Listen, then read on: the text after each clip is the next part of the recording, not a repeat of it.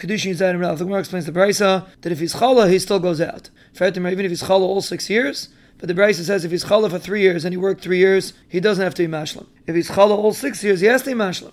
Rav Shesha says we're talking about that he's still able to sow. The Gemara has to steer. It says if he's chala for 3 years and works 3 years, he doesn't have to be mashlim. But if it's 4 years, he does. But the Sefer says if he's sick for all 6 years, he has to be mashlim. But 4, he doesn't have to. The Gemara explains the Brisa means if he's chala for 4 years, it's as if he was chala for all 6 years. The Brisa says how much hanaka does he give? 5 slom from every min, which is 15 slom according to Rameir. Rabbi Yehuda says 30 like the 30 of an Eved. Shimon says 50 like Erechin.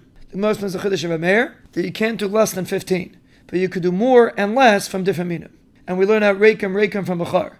Just like over there is 5 slom, over here is 5 slom. Maybe it means 5 slom from all of them. If it would say Rekem at the end, you'd be right. But now that it says Rekem in the beginning, Rekem is going on Sain, on Geirin, and on Yaakov. Why do you learn out Rekem from Eilis Riyah? The pasuk says Shebirach Hashem Alekecha.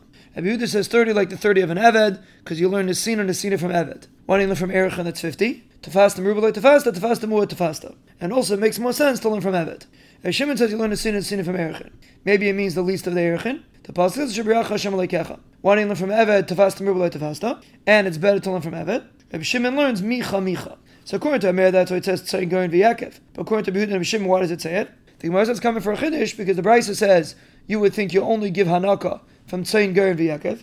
How do you know everything? The pasuk says Shebirach Hashem Alekecha. And the reason why it says Tzayin Goyin v'Yaakov is to say that these have bracha, so too you have to give something that has bracha, not kesef, according to Rabbi Shimon. Rabbi Yaakov says to exclude a mule. And Rabbi Shimon says mules, the goof itself could get better. Rabbi Yaakov says you could do business with money. And you need all of them. If you would say Tzayin, you would think only Balei Chayim, but not Gedulei Karka. That's what it says Geirin. And if it would say Geirin, you would think Gedulei Karka, not Balei Chayim. That's what it says Tzayin.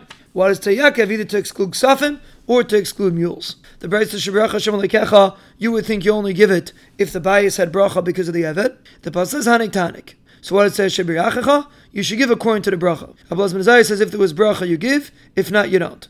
And the reason why it says Hanik Tanik, the Brisa says Eved if he serves the ben, doesn't serve the bas. Al Mevir doesn't serve the ben or the bas. A Nirtza or Nimka Lagai doesn't serve the ben or the bas.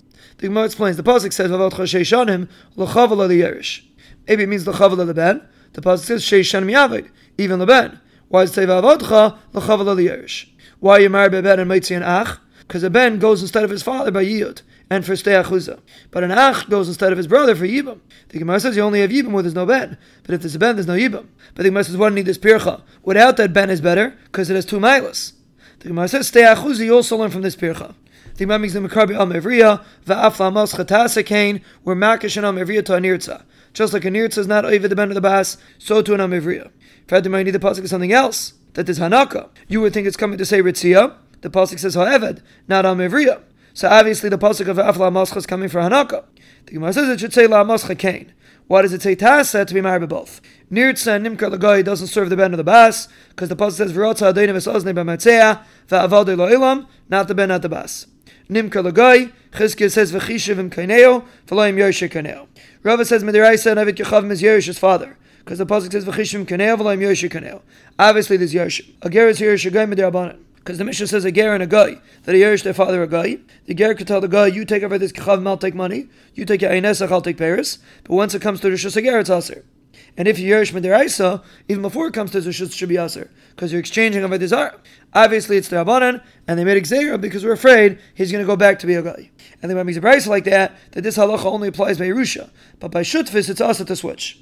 A ger is not Yerush a ger, not Midiraisa, not Midirabanan. Because the Mishnah says if a person borrowed money from a ger, and his sons were Megayer together with him, he shouldn't return it to his sons. And if he returns it, the Chum are not happy with him. The Gemara makes a Brisa that says the Chum are happy with him. The Gemara says it depends. If it was Heiraseh v'leidaseh shaloi b'kedusha, then they're not happy. If it was Heiraseh shaloi b'kedusha v'leidaseh b'kedusha, then they are happy.